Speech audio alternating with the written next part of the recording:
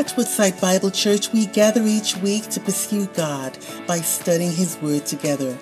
Welcome to our Christmas message series, Eyewitness, finding your Christmas story in theirs, where you're invited to find your story in the extraordinary experiences of the men and women who witnessed the very first Christmas. Together, we'll see that no matter who we are, the coming of the Christ was for us. Let's continue to worship the Lord together as we open the scriptures. As we have been over the last few weeks, we're looking at a few of the different Gospels, and we were in the Gospel of Luke 2 weeks ago, looking at the life of Mary and her experience around Christmas. Last week, we opened up the Gospel of Matthew and looked at Joseph's experience around the time of Christmas. And today, we're looking at another set of characters and their experience actually on Christmas Day, the first Christmas Day. This group of shepherds that was outside of Bethlehem, where Jesus was being born. And we've titled this series again, Eyewitnesses, because this is a historical account. As I've mentioned, for sure, Christianity is intended to be personal and spiritual, but it is also, it claims to be historical in space and time. The Lord did these things through the birth of his Son, the life of his Son, and ultimately his death and resurrection. And so we're examining these eyewitness accounts of those who beheld the Lord on his first day. And today we're looking at these shepherds. So Luke chapter 2, verses 8 through 20 are the verses I'll read for us. Luke chapter 2, verses 8 through 20. Brothers and sisters, hear the words of our God. And in the same region, there were shepherds out in the field, keeping watch over their flock by night. And an angel of the Lord appeared to the shepherds, and the glory of the Lord shone around the angel, and they were filled with fear. And the angel said to the shepherds, "Fear not, for behold, I bring you good news of great joy that will be for all the people. For unto you is born this day in the city of David a Savior, who is Christ the Lord. And this will be a sign for you. You will find a baby wrapped in swaddling cloths and lying in a manger." And suddenly there was with the angel a multitude of heavenly hosts, praising God and saying, "Glory to God in the highest, glory in excelsis Deo, and on earth peace among those with whom he is pleased." When the angels went away from the shepherds into heaven, the shepherds said to one another, "Let us go over to Bethlehem and see this thing that has happened, which the Lord has made known to us." And the shepherds went with haste and found Mary and Joseph and the baby lying in a manger. And when the shepherds saw it, they made known the saying that had been told them concerning this child. And all who heard it wondered at what the shepherds told them. But Mary treasured up all these things, pondering them in her heart. And the shepherds returned, glorifying and praising God for all they had heard and seen, as it had been told them. This is the word of the Lord. Thanks be to God. Last December, author Paige Cohen wrote an article for the Harvard Business Review titled, "Why Am I So Obsessed with Giving People Gifts?" Why am I so obsessed with giving people gifts? Early in the article, she explains, quote, "This may sound extreme to people who aren't into the holidays, but for me, it's not even about the time of year. What I love is giving people presents. I love scrolling online with someone else in mind, finding that perfect thing, wrapping it for them to open. I love anticipating their reaction upon tearing back the paper, the surprise, the dilated pupils, the pure joy as they stare adoringly into my eyes. I love this feeling so much that I am going broke. Well, you may not be obsessed with seeing the responses of the people you give gifts to, but I'm sure you can at least identify and relate with this experience. Sometimes you give a gift to a person, they open it up, and it's sort of ho-hum, meh, not a huge response. But other times, the reaction is electric, thrilling, joyful. Well, the Christmas season is all ultimately about God's gift to humanity, the gift of his Son, the Lord Jesus. In John chapter 3, verse 16, it says, God so loved the world that he gave his only Son, that whoever believes in him shall not perish but have eternal life. God gave the world Jesus. God gifted Jesus to the world. In 2 Corinthians chapter 9, verse 15, the Apostle Paul refers to Jesus as God's, quote, indescribable gift. And this is why we give gifts to one another around this time of year, as a reflection of God's gift to the world, his Son, Jesus. Well, what's your reaction to the gift of God? What's your response to the one whom God gave for us and for our salvation? Do you respond with the same ho-hum that you do to the bland sweater that your in-laws have given you for the 5th year in a row? Not that I know anything about that. Or do you respond to the gift of God with something different, something deeper? Well, in today's passage, we're hearing the story of some of the first people to see God's gift. Some of the first people who had a chance to respond to the gift of God. These few men, these shepherds, were some of the first ones to lay their eyes on the indescribable gift that is Jesus. And we're going to see what they saw and how they responded. We're going to see two things they saw and the one way they responded. So first, they saw the glory of God. As the gift of Christ is being presented, they saw the glory of God. So the story begins in the slow, darkened hours of the night shift. These shepherds were out in the field, watching over their flock by night, and they're in the same region as Bethlehem, probably in the rural countryside surrounding the town of Bethlehem, where Jesus was being born. And even though it may have been the slow hours of their night, there is apparently a lot of activity going on in heaven. Because just then, in this quiet countryside scene, heaven opens up before them. So listen to verse 9 and verses 13 and 14. Luke writes, "An angel of the Lord appeared to them, and the glory of the Lord shone around them, and the shepherds were filled with great fear." So in the same way that the moon reflects the glory of the sun, this angel reflects the glory of God. The glory of God radiates from this angel. The glory of the Lord shone around him. And from there, their experience of glory ramps up even more. Verse 13, "And suddenly there was with the one angel a multitude of the heavenly host, praising God and saying, 'Glory to God in the highest, and on earth peace among those with whom God is pleased.'" So these glorious beings sing to the glory of God. And the shepherds see this. They get a glimpse into the glory of heaven, almost in the same way that in the book of Revelation, the Apostle John sees into the throne room of heaven and the worship of God that is taking place there. These shepherds see the multitude of heavenly hosts praising God and giving him glory.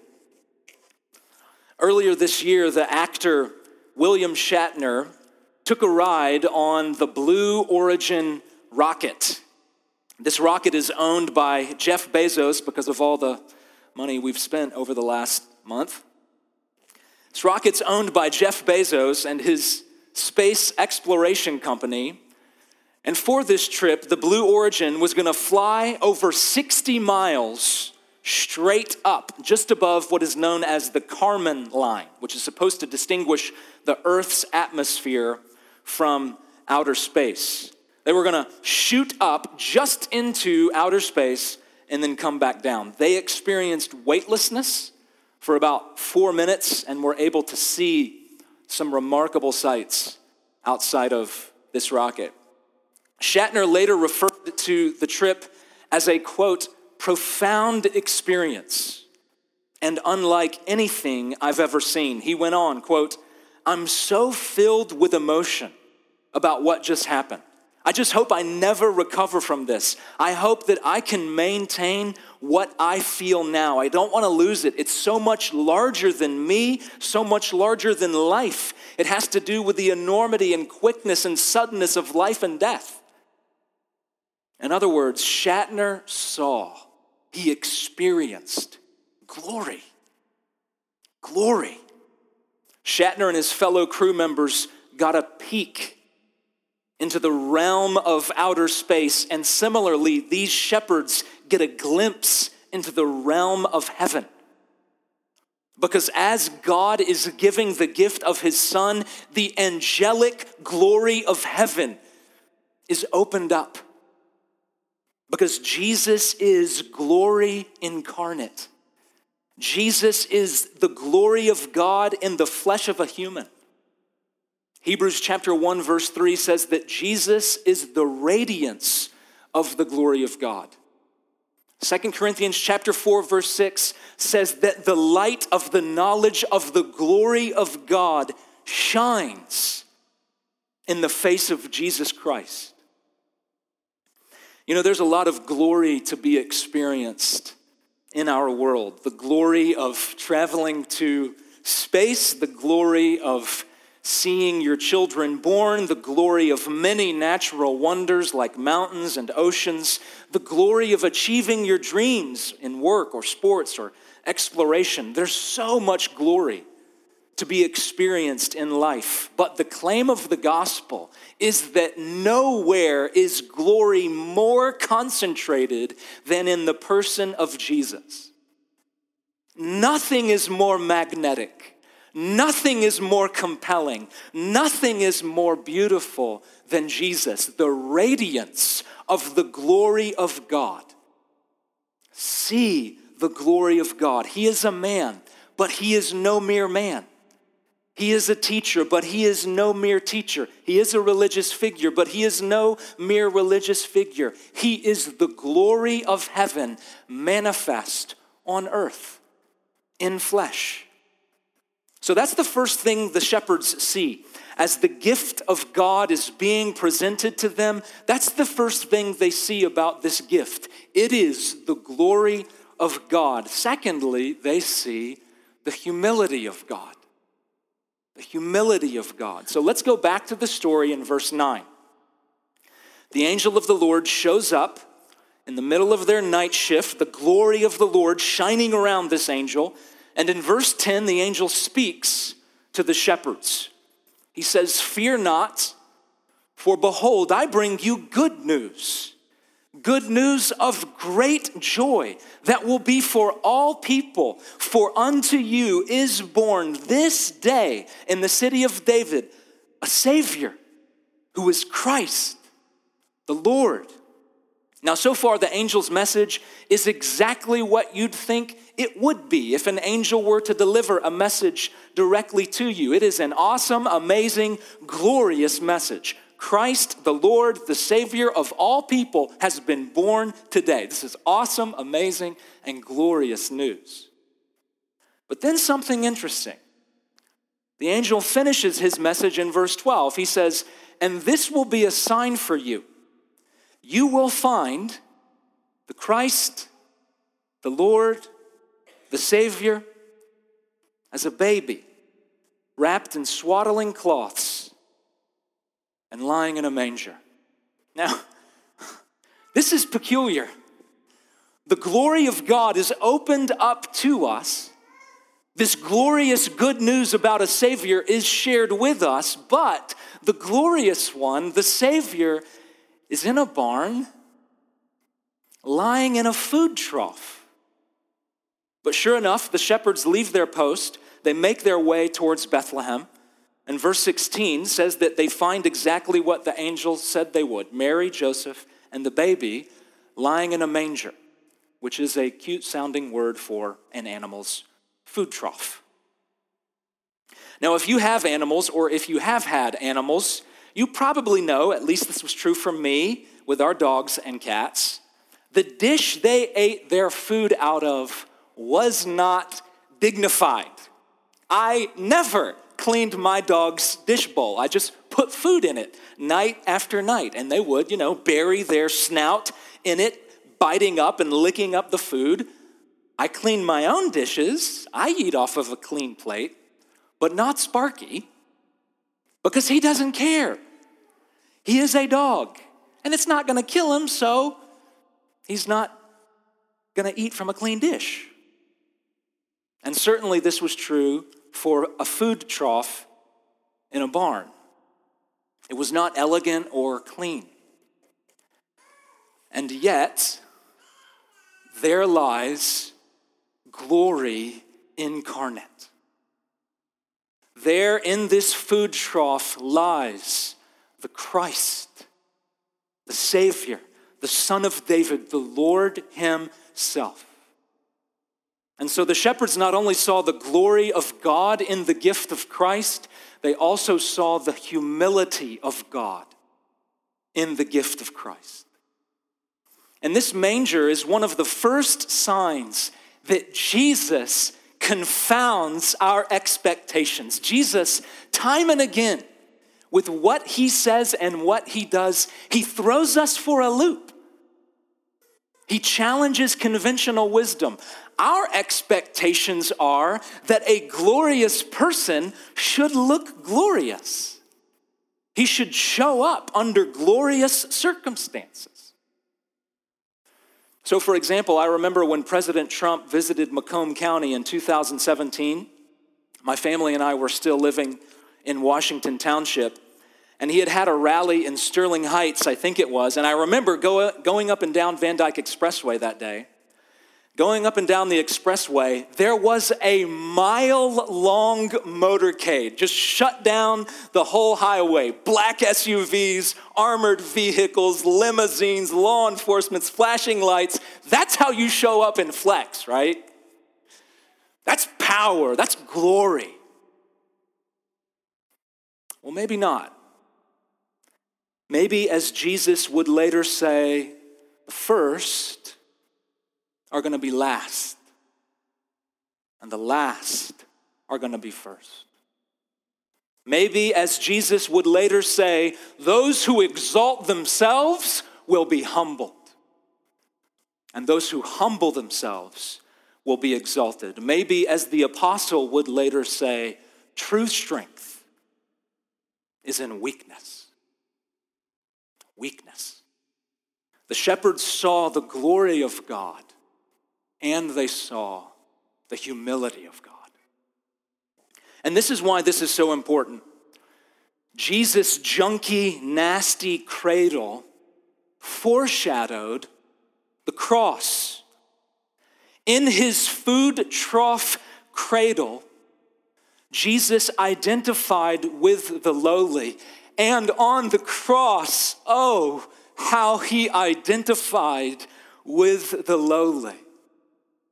In his cradle, Jesus was near the nastiness of animal drool and germs. And on the cross, Jesus took upon himself the nastiness of our sin and the filthiness of our shame. The willingness of Jesus to lay in a food trough foreshadowed his willingness to be hung from a criminal's cross for the likes of you and me. His disgusting cradle points to his gruesome cross. Dietrich Bonhoeffer was a German pastor and theologian, and he writes these words in one of his writings reflecting on Christmas. Bonhoeffer says this: "Who among us will celebrate Christmas correctly? Who among us will celebrate Christmas correctly?" Here's his answer: whoever finally lays down all power, all honor, all reputation, all vanity, all arrogance, all individualism beside the manger. Whoever remains lowly and lets God alone be high. Whoever looks at the child in the manger and sees the glory of God precisely in his lowliness. And that is the wonder of all wonders, that God loves the lowly. God is not ashamed of the lowliness of human beings. God marches right in. He chooses people as his instruments and performs his wonders where one would least expect to see them. God is near to lowliness. He loves the lost, the neglected, the unseemly, the excluded, the weak and broken. So let me ask you, are you weak? Weak to resist sin. Weak to be all that God made you to be. Are you weak? Are you lost? Lost in life, unfulfilled, directionless, wandering? And are you broken? Broken by sin, stuck in shame, feel like the filth of a food trough? Well, if so, you are Jesus' kind of person. He came in lowliness, he died in lowliness, and it was only then that he rose in power. And now, with the authority of heaven, he offers restoration, forgiveness, and hope to you. To you. As you trust in him and live by his Spirit, see the glory of God. See the humility of God. So as I said, we're going to see two things about the gift of God. The shepherds saw the glory and humility of God in the gift of Jesus. So how did they respond? Well, what we see is that they respond with wonder. They respond with wonder. In other words, they give the kind of response that Paige Cohen is addicted to. They respond with wonder to the gift of God. So look again at verses 17 through 20. Luke writes, when the shepherds saw it, in other words, when they saw the scene of Mary, Joseph, and the child being born, when they saw it, they made known the saying that had been told them from the angel concerning this child. And all who heard about the angel telling the shepherds, they wondered at what the shepherds had told them. But Mary treasured up all these things, pondering them in her heart, and the shepherds returned, glorifying and praising God for all they had seen and for all that had been told them. So a sense of wonder falls over everyone who is at the stable where Jesus was born. Curiously, Luke says that Mary was treasuring up, storing these experiences, pondering them in her heart. And then Luke tells us that the shepherds' wonder leads to worship. They join the angels, glorifying and praising God for the gift of the Savior. So you're probably going to get some gifts this week, and your response might be a little flat. I mentioned earlier my dear, sweet, generous in-laws who habitually give me average sweaters, just very average sweaters every year. They're good people and they truly love me. It just doesn't always show. So next week, when I am opening up my Old Navy light tan sweater, my response is probably going to be a little blah. And I can try to manufacture a response. Maybe I should just fake it. I certainly do say thank you, at least, and I am thankful in a way. But I don't feel wonder. I am not moved in my heart. But friends, the gift of God is infinitely more than we could ever imagine. Total glory and full humility in the person of Jesus. Never was there anyone more glorious, and never was there anyone more humble. Never has there been anyone more worthy, and yet he set his worthiness aside, entered a manger, and ultimately hung from a cross. As Bonhoeffer put it, he marched right into our lowliness so that we could be with him in his exaltation. This is Jesus, the lover of the broken, the Savior of sinners, seeker of the lost, servant of all, the gift of God. Let's respond to this great gift with wonder. And let's join him in his lowliness. His cradle, just like his cross, calls us to lowliness. His manger and his cross call us to servanthood. It calls us to compassion and humility, to set aside arrogance, to set aside self-reliance and boasting. So let's join our Savior in the lowliness of the manger and the humility of the cross. That's the kind of witness our community needs to see. Not a people who've got it all figured out.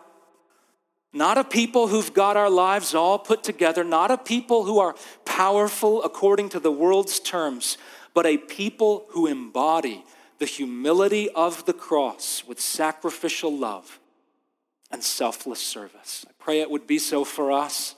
In the name of the Father, Son, and Holy Spirit. Amen.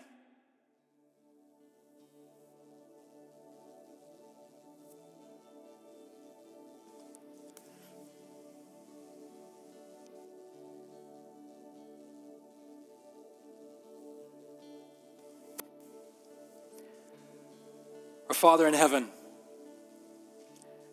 we come before you in the name of Christ, the Lord, the Savior, the Son of David, the one who is infinitely worthy. Father, we bring before you our hearts that feel joy when we think of his coming. We feel joy when we think of fulfilled promises.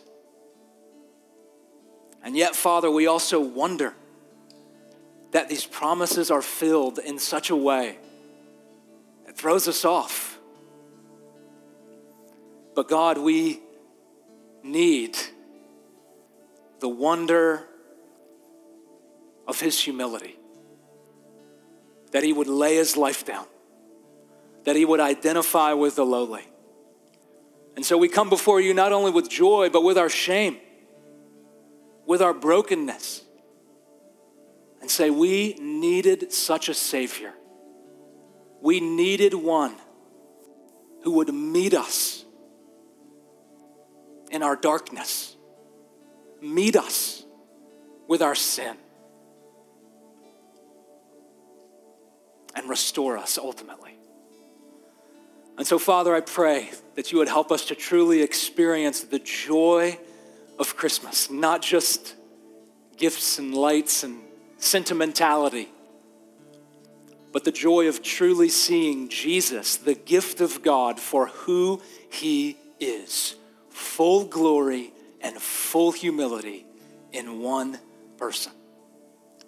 And Father, I pray that your Spirit too would stir within us passionate worship, sincere praise, that we would join the choir of heaven, praising God, giving glory to him who was and is to come. It's in his name we pray. Amen. Thank you for joining us as we study God's Word together. We would love to hear how God is moving in your heart and get you connected into the Woodside Bible Church family. Head to woodsidebible.org/connect to introduce yourself today.